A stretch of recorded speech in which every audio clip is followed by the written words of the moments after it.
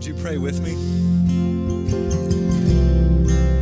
Heavenly Father, God, we're not gathered here together just because it's tradition. God, we're here because we believe that you are alive and that you're real and that you're present. God, we believe the good news that none of us in this room, no pastor, no lame person, no church member, no man, woman, or child, none of us are worthy. None of us are good enough. We believe that you are more than gracious enough. You're more than kind. And you've given us all access to the death of your Son. God, that's why we're here today. So God, I pray for the rest of our time as we continue to worship. God, I pray you would help me to teach. God, I need your help. I'm not embarrassed to say that. I need you. But God, I also pray for every single one of us in here. God, I pray you give all of us ears to hear what you would say to us. God, we need your help to listen, so I ask that you would do that. And I pray it all in Jesus' name. Amen. All right, you may be seated. Well, y'all were singing this morning. I don't know if y'all picked up on that. I like it. Go team, go. This morning we're continuing our series here. We've been doing an Easter series in Matthew. And so let me just tell you, as you turn in your Bibles to Matthew chapter 22, I just want to tell you a little bit about me. I was in 9th grade when Jesus first grabbed my heart. It was the end of my 9th grade year, right around spring break time, and Jesus got a hold of me in a way that forever changed my life. And I still remember it. I remember there was this feeling that God was almost chasing me down. I felt like he was calling me and he was working in my heart. And I don't know how to explain it. There was nervousness. I was hesitant. There was probably a little bit of fear. There was this resistance for me that as he was calling, I was saying, I don't know. It was hard because I grew up in church. I knew all the Bible stories. I grew up in this church. And for that call to be happening in my heart in 9th grade, it was a big deal for me. And when I finally said, you know what, I don't want to play this game, or I don't want to resist anymore. I'm going to accept him, and I'm all in. Man, when that happened, all that fear, all that hesitation, all that anxiety, it was replaced with this happiness and this satisfaction and this excitement. It was awesome. There was a lot of bumps in the road along the way after that, and I'm sure I got a whole bunch of bumps in the road on the way in front of me in my journey to know and follow Jesus. It hasn't been perfect. I wouldn't say that at all, but there's still this thing for me that still to this day, when I'm in the Bible and I'm reading about the person of Jesus, when I see what he does and how he teaches and the things that he does, it still does something inside of me. Now, not every time. Sometimes my heart is cold to it, but there's times still when I read about who he is, it burns in me. There's a guy named Tozer. He referred to it as the fellowship of the burning hearts. There's this society of people who, when they meet Jesus, something happens inside of them. Like there's something that burns, right? It's not boring. It's not dull. There's this almost like an ache and a hunger. It literally feels like a fire inside of you. And I got to be honest, the thing that I love about what we've been doing the last couple of weeks is we've been looking at who Jesus is, and it's been awesome. But I also would not be lying to you if I didn't say there's times I get really frustrated, because when I read the Bible and I see who Jesus is, and then I listen to, oh man, I'm going to get critical here. I hope you don't mind. But I listen to some sermons and I visit other churches at times. And I got to be honest, it does not make me happy when I hear or see a version of Jesus that doesn't seem to match what I see in the Word, right? Have y'all experienced that? Like, it's like this thing, like, wait, that Jesus, like, I don't know, like, this Jesus in the Bible, he seems really nice to really broken people. And I don't know what to do with this, that Jesus seems to really love the outcast, the poor, the addicted, the destitute, the people whose life is a wreck, and they seem to love Jesus and encounter him and get changed. And then I bump into the church, and the church feels like a place that can be really mean to the outcast. That the last place you want to be if you got issues is a church. That frustrate anyone else? Or sometimes I hear people describe Jesus and he's so like weak.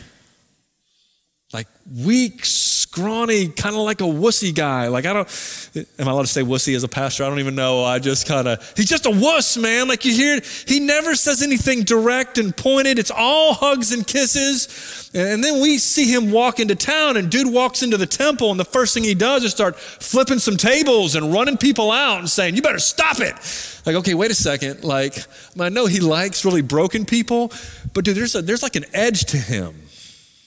Like there's this point to who Jesus is that isn't soft and fluffy. He can be a little scary. And sometimes we don't like scary, so we soften the edges. Listen, it doesn't do us any good to try to edit who he is. That's not going to help us. We got to see who he is and either accept it or reject it. That's the option. And today, as we go through what we're about to go through, I feel like there's a message for all of us in here. And I'm concerned for every single one of us that we would hear what Jesus would say to us today. The real Jesus, not my version of him, not a church's version of him, his own version of himself. That's what we want. So let me tell you what's been going on here. Jesus rolls into town. That would have been last Sunday, would have been Palm Sunday. He rolls into town like he is in charge. It doesn't look like that for us. He's rolling on a donkey. All right, I'm gonna trust that cultural thing. That doesn't work for us. You roll into town on a donkey, we're not impressed. But back then, you roll into town on a donkey the way he did. Dude, crowds are screaming. They're cutting off palm branches. Like, that donkey can't touch the dirt. They're taking their jackets off and putting it on the ground. They're screaming and shouting, the king has come, the king has come. Like, Hosanna, this is awesome. Like, it's a party. The whole city is in an uproar. He walks into town, just like I said, goes to the temple. I mean, out of the gate, the first thing Jesus does at the biggest festival for the Jews is he walks into the temple right in the middle, the courtyard of the Gentiles, where all the outsiders would come to pray, and they had set up a market there. And he flips tables, he runs everyone out. What's he doing? He's given all the outsiders access. He wants to make sure that no religious people get to put any hurdles up for the unreligious to come and meet God. He's not going to let those church games or those temple games, he ain't going to let you do that when he shows up into town. He flips the tables, he rips the pews up, he changes the foyer, he changes your program to make sure that the unreached have access to him. So different than church sometimes.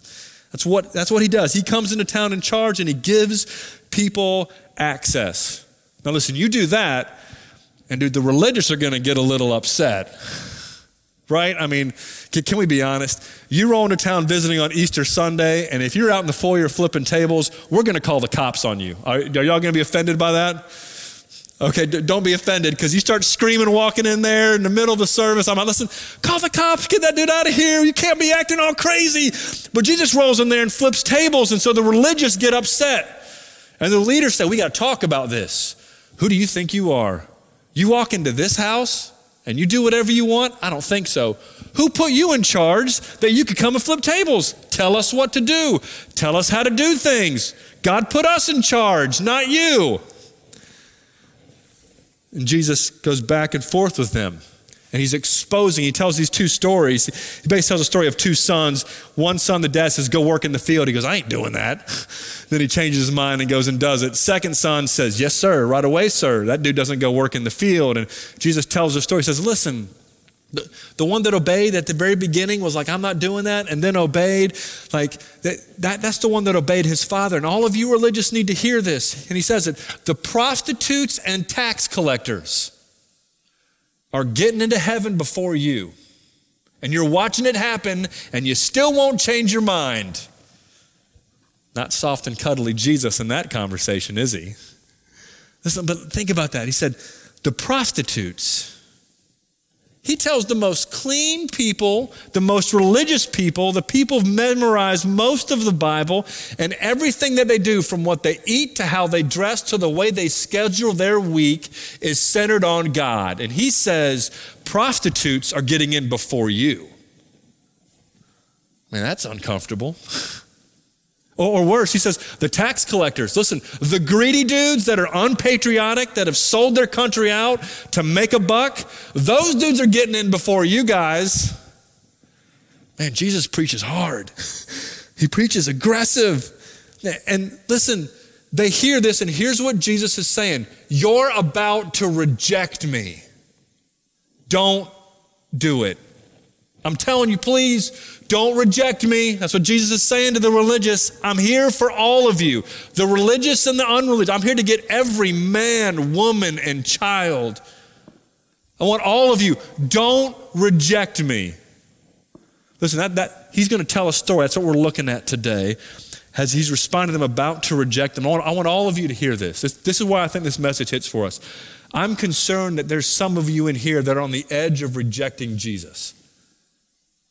Maybe you already have, maybe you're about to, maybe you're in the process of rejecting him right now. And I think he would have a message for you that says, don't do it. Religious, irreligious, some of you are here, and listen, you've had the worst things happen to you in your entire life. Your life is broken and jacked up, and you're showing up here on a Sunday morning. This is your Hail Mary pass. You're saying, listen, just if something's got to work, maybe that'll work for me. So you're showing up here, giving us a shot, saying, will that work for me? And I want you to hear something. Jesus has a message for you. If you're throwing the Hail Mary, you feel like you're drowning in all sorts of brokenness and mistakes. If your life is dysfunctional and broken, Jesus has something for you today. So let's read his story of what he says. Let me tell you what's about to happen. Matthew chapter 21, verse 45, he just tells these stories. You're about to reject me. And then here's what they do. When the chief priests and the Pharisees heard his parables, they perceived that he was speaking about them. They're like, I think he's talking about us. I think, even though he just directly said it, I think he's saying that we're about to reject him. And the answer is yes. Here's what they do. Verse 46, and although they were seeking to arrest him, that's would be rejecting Jesus, in case you didn't know that, okay? If he rolls into town, you're like, arrest that dude and kill him, I would count that as rejection, okay? Just in case you were wondering, it's blatant. If you can't put those pieces together, I can't help you. They're seeking to arrest him, but they feared the crowds. Like, there's too much peer pressure. We can't do this in front of everyone. What will they think about us? My image will be tarnished if they find out that I'm trying to arrest this guy and have him killed. So we got to do it in secret. The religious do an awful lot of bad things in secret. And they were afraid of the crowds because the crowds held him to be a prophet. So here's Jesus. He says, you're about to reject me. And you're like, we're not rejecting you. Get that guy killed when no one's looking. That's what just happened right there. But he's not done. He's telling his story. So look at what he does in chapter 22. And again, Jesus spoke to them in parables, saying, he's going to tell a story because he's good at stories. Verse 2. The kingdom of heaven may be compared to a king who gave a wedding feast for his son. So here's what it's like. He's like, God, I want to tell you a story. This will help you understand what's happening. There's this king, and his son's about to get married to this awesome woman. And he's like, dude, we're throwing a party. And the way they did wedding feasts back then, it's not the way we do it now. It's not like, hey, come Saturday, here's a save the date. We're going to have this wedding. You come to the wedding, we'll go eat and dance for a little while, and then everyone will go on their way. It was not that. It was much bigger than that. Like dads of daughters, if you think your wedding bill is big now, you ain't seen nothing till you'll see an ancient Middle Eastern wedding. That party lasted for like a week. And for the king to say, listen, I'm the king and I'm inviting you. I'm the king of everything and I'm inviting you to come to my son's wedding and it's going to be an awesome party. Listen, that's an honor, right? Like, I mean, think about that. Like for a king, I don't know that we have a really good illustration of that, but just say you got invited to a royal wedding in England. I don't know if that even makes you want to go. Anybody would want to go to a royal wedding in England? Okay, well, that's why we rebelled. We'll just say there's a royal wedding in Canada. I don't know. Forget the English. Go America. So say there's a king somewhere that you actually want to get to know, and this dude says you get an invite in the mail, and you know it's not a scam. You check Snopes and make sure this is a real invitation. I really get to go. And he's paying for my plane ticket, and he's got this paying for my lodging. He's paying for it all. I'm going to a king's wedding. Like, this is going to be awesome. And all the ladies are like, yes. And all the guys are like, I don't think so. Can we just go barbecue? Or I don't know what the guys want to do, but just bear with me, guys. You want to be at this feast. So here's what the guy does. Verse 3. So he sends his servants to call those who are invited. I told you the wedding is coming. He gave them a save the date. It's going to be awesome. So he sends his servant out saying, hey, the wedding's happening. He sent his servant to call those who were invited to the wedding feast, but they would not come. The Greek is a little bit more aggressive. It actually is, they repeatedly refused. They repeatedly refused, saying, I don't want to come. And the servants are saying, come on, it's ready. I don't want to come. Come on, it's ready. He wants you to come to his party. I don't think so. Over and over and over again, this king is being rejected by these people. They're saying, we don't want to come to your stupid party. That means he's inviting over and over and over again. And for all of you in this room, I need you to hear this. God is constantly and repeatedly calling us and inviting us in. With every sunset and sunrise that you see, there's an invitation from the king for you to join him. Listen, every good day that you have, every bad day that you have, every cancer diagnosis, every day you feeling great as can be, every coronavirus scare, and every time you've got the vaccine and you're good to go, with every good thing and bad thing, every mundane thing, God is constantly and repeatedly saying, come here. Come on. Come be with me. Come to my party. Just come on. I want you to be with me. He's constantly inviting us, all of us. He wants all of us and everyone at all time to come and be with him. Verse 4. So these guys are saying, I don't think so. I don't want that. Verse 4. So he sends more guys. He sent other servants. It's like, okay, they're not listening to that. Let me send better servants. Servants that can communicate better or nicer or more articulate. Maybe they're more respected. I'm going to send as many servants as I can. Whatever type of servant it takes to get these people to come to my party, I'm sending them all. You want a tall servant? I'm sending tall servants. You want a short servant? I'm sending a short servant. You want a funny servant? Listen, I got funny servants. I'm sending them out to invite you. I'm going to have them come up with whatever ways possible to invite you to come and be a part of my party. So he sends all these servants, and they're saying, tell those who are invited, listen, tell them how awesome it's going to be. Listen to this spread. See, I prepared my dinner. My oxen and my fat calves have been slaughtered and everything is ready. Now that may not seem like much to you. Let me put it this way. I got filet mignon and a lot of it. Ruth's Chris is coming. Have y'all ever been to Ruth's Chris? Okay, I haven't. I've heard it's amazing. All right, my wife didn't like steak. Her dad took her to Ruth's Chris. Now she loves steak. Like this is apparently a life-changing experience to eat a steak from Ruth's Chris. My life has never been changed, but I still like steak. Maybe it'll just make it worse for me. But he said, listen, I got the best steak, and I got lots of it. I mean, it's going to be coming out in platterfuls, cooked perfectly, just the way you want it. And you're a vegetarian? Listen, I got hummus. We're going to throw hummus, the best hummus you ever had. We'll make veggie burgers. I don't care what you want. I'm going to make the best feast that you could possibly imagine. It's all ready. Why don't you come to my party? Now listen, I don't know about you, but at some point, I got to look at the thing and, bro, you got to stop being so desperate. Like these people don't want to come to your party, right? But listen, if you think that God is a desperate middle school boy that just really wants a girl to dance with him, you're missing this. This king isn't a middle school boy that hopes some girl looks at him. This is the king. He doesn't need your attention. He's giving you his. Don't miss that. Like he's looking at you saying, no, I'm not less. I'm just really kind and gracious and loving. And I want you. I don't know how we get this flipped upside down. Somehow church and Christianity becomes this thing about you better measure up and you better act up. You better do what's right. No, Christianity is about this God that says, no, I love you and I want you and I'm doing whatever it takes to come and get you. That's the story. The king is calling all of us. All of us. And these people are refusing. And listen how insane these people are. Verse 5, but they paid no attention. They just ignored the dudes. Look what they do.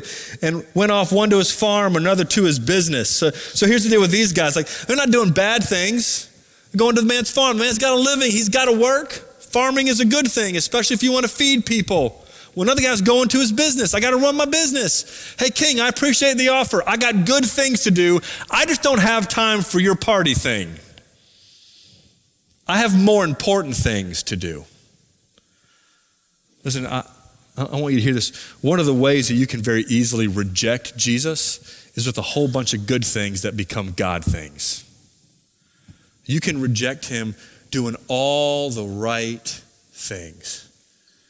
You can serve in church. You can be focused on providing for your family. Listen, man, you can do all these good things that aren't bad, but they're just the thing that get all your attention. You never actually have time for invitation from Jesus to come and join him. Listen, if there's anyone that needs to hear that, is that not us in the United States of America? Anybody here feel busy? Dude, listen, how many of y'all are retired and you feel busy? Right? Retired people, good grief, y'all run around like crazy. I don't know what you're doing. I got 4 little kids. Listen, Lord have mercy. It's 8 or 9. I don't even know how old they are anymore. 9, 7, 5, and 3. And then another one's on the way. I don't know what I'm thinking. As if I wasn't busy enough. Let's add a 5th kid to the mix. Why not? What have we got to do? I've got nothing better to do with my days. Listen, kids will make you busy. Trying to play with the kids, take your kids to give them all the experiences that they want to get, whether that's t-ball or soccer or basketball, right? A whole bunch of really, really good things that will dominate your life and you will never have time for Jesus. You want to know how you can reject him? Just be too busy for him. Man, that one's rough. Like it doesn't feel like it's just totally mean. It's just, I got stuff to do. I don't have time for your wedding. I don't want to be there. I want to be here. But not all of them refuse like that. Southern Christianity, Southern people in Tallahassee, that's how we reject Jesus. We reject him by busyness. We look good, we look prestigious, but we ain't got time for that. I mean, we have time like a couple times a year, once a month. We ain't got time for him all. And that's not even, anyways, I'm getting distracted there, right? We don't have time for the real Jesus.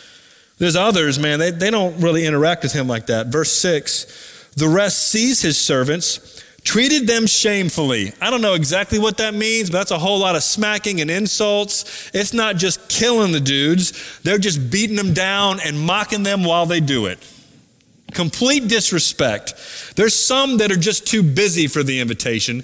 There's other people, they hear the invitation like, I ain't putting up with that. Who does he think he is inviting me to his wedding? Kill that guy. Does that seem insane to anyone else? You ever got a wedding invitation and been angry about it? What is wrong with these people? Has this guy thrown a bad party before? What is going on? I just said, I can't believe you invited me to this. It makes me so angry. I've got to kill the person that told me about it. Listen, you need to hear this. The problem is not that the king's invitation is offensive. The problem is that the king's rule is offensive. They're not mad that the king's inviting them to the party. They're mad that the king is in charge. Ever been there in your heart? That your issue with who God is and what his word says is not the way he said it. It's just that you don't want him to tell you what to do. Wish I hadn't been there, but I've been there.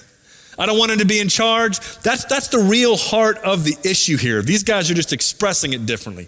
The one people, they don't want to be at the party. They just like other things more than him.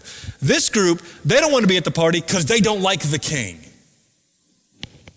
Now listen, I don't know how things work everywhere, but I'm pretty sure that if the mailman delivers a wedding invitation, you get mad and you kill him, there's going to be some problems for you the next day, right? That doesn't work in this culture, and it sure ain't going to work in an ancient culture with a king, right? I invited you to my party and you killed the people. This is not a sit-down talk. This is going to go bad. You need to hear this. This is exactly what the nation of Israel is doing to Jesus when he is there. So what happens? Well, the king shows up. Verse 7. Says this, the king was angry, and he should be. Can we just be honest about this? Should the king be angry? Yes. His anger is justified. We don't want to hear that, especially if we've been the ones doing the rejecting. We want to say you're overreacting, you're too harsh, why are you so angry? And we never want to look at the fact that maybe he's angry because we've been insulting. deeply, deeply insulting. It's his fault that he's angry, not mine. King was angry, and he sent his troops and destroyed those murderers and burned their city. Well, that got intense real quick, right? As if it wasn't bad enough, now it just ramped up to, he was so nice and happy, and now, boom, the hammer drops.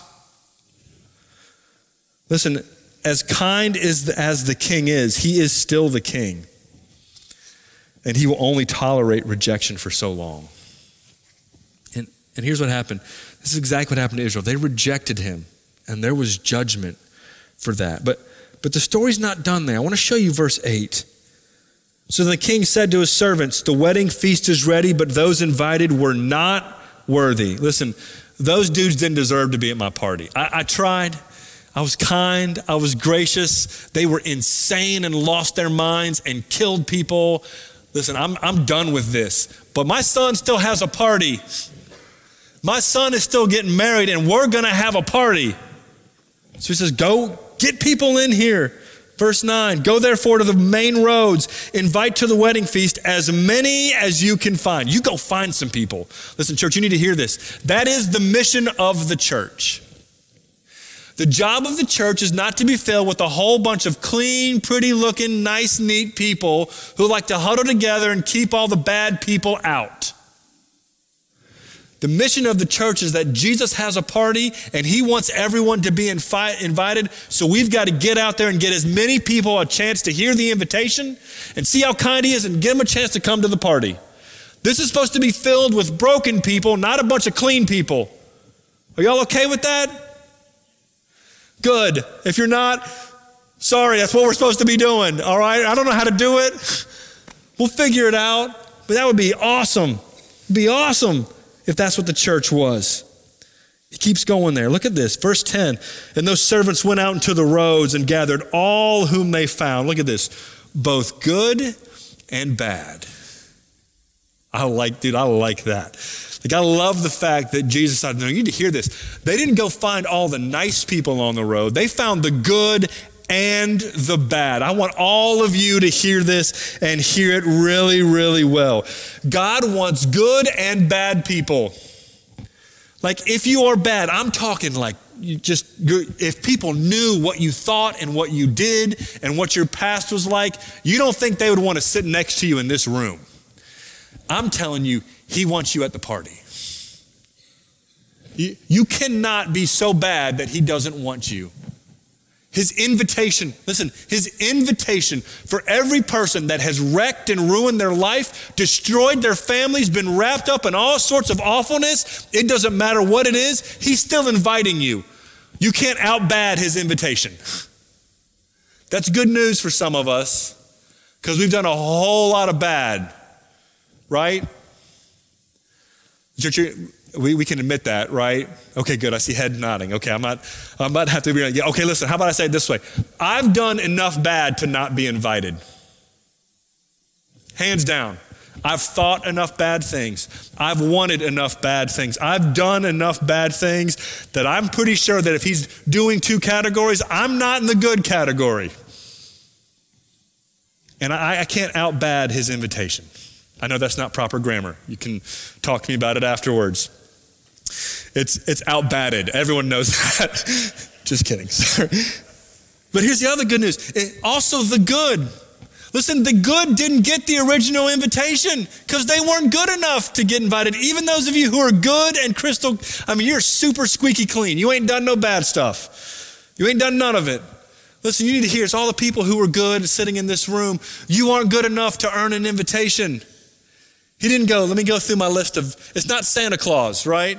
I'm making a list, I'm checking it twice, I know who's naughty and nice, and he's like, oh, Fayez, naughty. Oh no, nice, wait, which one? I'm on the good, yeah. Fayez, nice, he gets an invitation. You see how nice he was to that person who cut him off in traffic yesterday? Definitely send that guy an invitation, because he did not curse at them when they did that to him. I'm so proud of him, right? He's not sitting there going, you're nice, you get an invitation to the party. He's saying, listen, you got a pulse? You breathe, I want you there.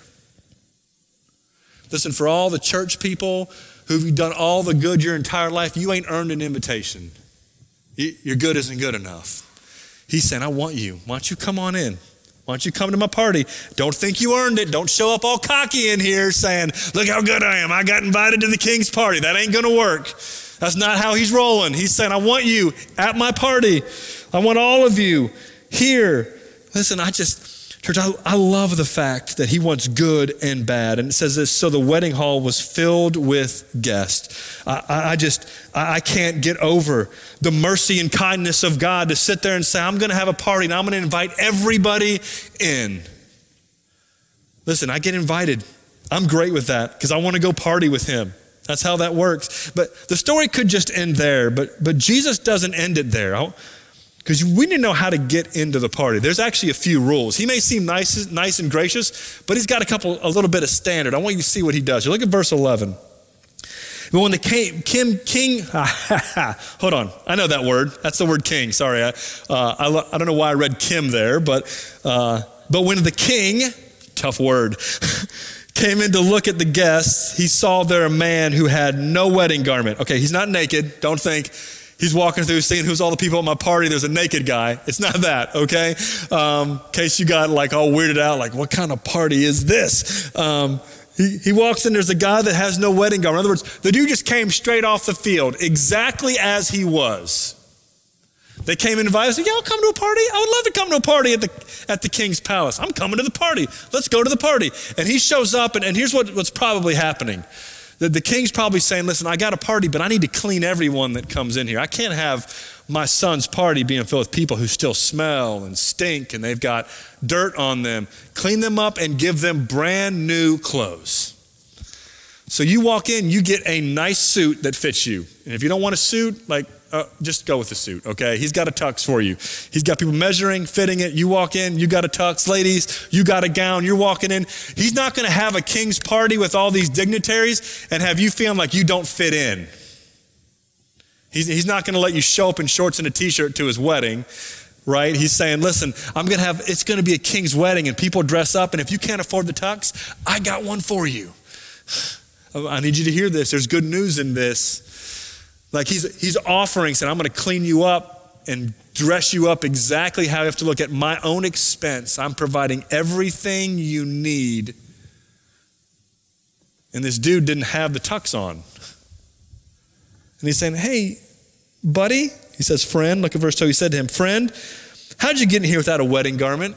Hey, bro, how'd you get in here without a tux? Buddy, he said buddy. He was trying to be nice. Okay, he's like, hey, moron, what gives? Let me tell you what probably happened here. Dude shows up. I got invited to the party. I'm really pumped. The king says, his servant said, here's how you get clean. Listen, there's a shower right over there. We got soap, everything you need. He's going to have you cleaned, and here's the tux that's fitted just for you. Get those old dirty clothes off and put this on. It's yours. You know what? It's actually his son's closet. It's his son's tux. This is a prince's garment he's putting on you. Dude said, I don't think so. I like the way I'm dressed. Oh, okay. Like, hey, no, really, the king wants everyone to be dressed just right. You don't have to buy this. He ain't charging you. He bought it for you. It's a gift. Just put the tux on, man. Let him clean you up and come on in. No, I don't want to owe him anything. I bought this. I can't be in front of the king with something he bought for me. I need to be in front of the king with something I bought for myself. It ain't that bad.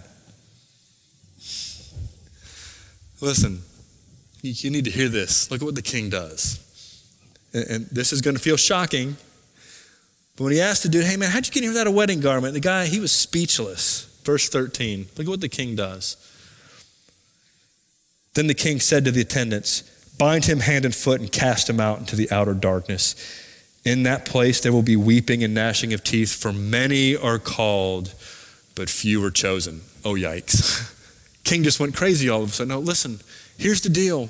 This is the good news of Jesus Christ. He says this, you aren't clean enough and you aren't good enough. I still love you. That's why Jesus came to die on the cross, because he was going to clean us and give us brand new clothes. You don't get into the party with your clothes, with your works, with your goodness. You get into the party with the goodness of Jesus. Does that make sense? Or are you seeing this? I know it seems harsh and crazy, but it is shockingly arrogant to walk up to the king who's offering you a change of clothes and offering you the shower, and he's paying for all of it, and you say, no, you take me just the way I am. Listen, I go to church. I was baptized. I'm a good person. I'm from Tallahassee, Florida. Look at how clean I am. I fit in church. It doesn't matter. You don't have to fit into church. You need his goodness put on you and cleaning you. He cleans you. He makes you fit in. You cannot make yourself fit in. And if you reject his offer, you're still rejecting him. That's the good news. Everyone, I want you to hear this. You can reject Jesus not just by busyness or by flat refusal. You can reject Jesus by thinking you come to him on your own terms. We come to him by his grace and mercy. And it may feel hard and harsh, but it's not, because the gracious offer is huge. Let me remind you the good news, because this is what I need you to hear. I don't want you to leave here rejecting Jesus. Here's the good news. The Bible says that God made every man, woman, and child of every ability and every talent and every background and every race, everything you can imagine. He made every single person in his image, and he really likes the way he made you. He made you beautiful and distinct and just the way he wanted, and it's really pleasing to him. But there's a problem. The problem is that sin, our rebellion, got inside of us and it rewired who we are. That even the goodness that we do can get tainted by rebellion and stubbornness and self-righteousness and independence. We've twisted it. And what he does, he sent his son Jesus, who shows up and says, I'm going to show up here and I'm going to clean these people. And Jesus went, he took all of my brokenness and stubbornness, and he died on the cross, and God put all of it, past, present, and future, for everyone in all the universe for all time. He put all of it on Jesus. And he punished him on our behalf. The Bible says that Jesus died, and what happened is, today's what we're talking about. He came back to life 3 days later, and here's what he offers every single one of us. I will clean you and give you a new heart, and you don't have to earn it. I don't need you to be good. I will do all the work. I just need you to trust me and ask me to save you. Take the clothes. Take my offer, not your own, mine, and I will change you, and I will make you part of the family, and I'll adopt you. And listen, I will work on you, and when you die, there will be a resurrection one day, and I will make you completely brand spanking new. That's the good news. Listen, I want to make the offer to everyone here today that Jesus is offering you. Don't reject him. Don't reject him by just saying no. Don't reject him with busyness.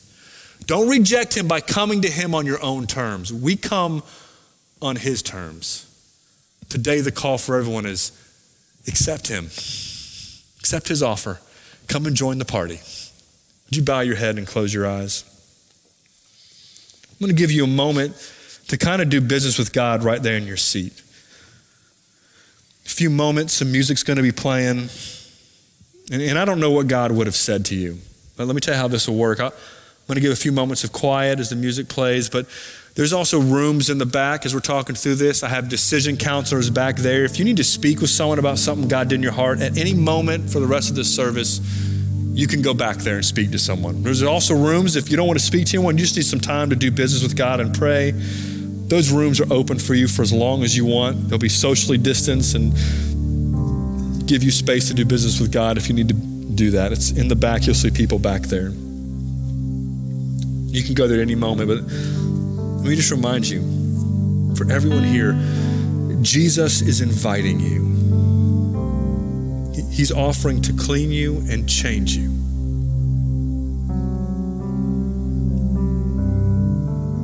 Listen, the question is simple. Are you going to reject him? For some of you, you've been too busy and too distracted to accept his invitation. Listen, now's the chance. It doesn't have to be that way.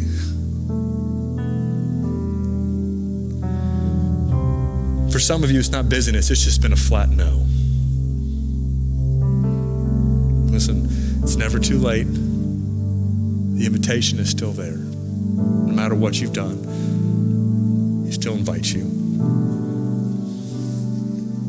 For some of you, you've been coming to him on your own terms. You've rejected the clothes that he offers. Listen, don't do that. Let him clean you and change you.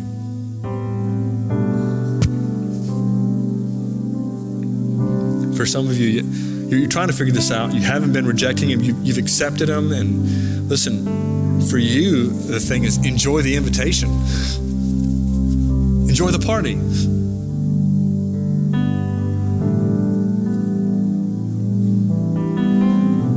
Heavenly Father, God, none of us are worthy. None of us are good enough to earn your invitation.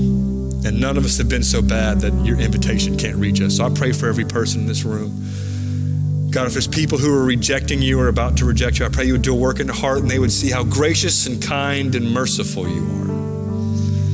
God, if there's someone here that's throwing that Hail Mary pass where they feel like, man, that just everything's about to crumble, God, I pray you'd be with those people right now, that they would meet you and see how kind and gracious you are, and that they would be welcomed into your family and they would love it. But God, for those who've been busy, I pray that you would work in their heart, that they would make time for you, not church, you. God, for those who've never placed their trust in you, I pray today they would do that. They would not leave here without asking you to save them, having a real encounter with the living God. The good news is what it is. God, I pray you would do that work in our hearts. And I pray that all in Jesus' name. Amen.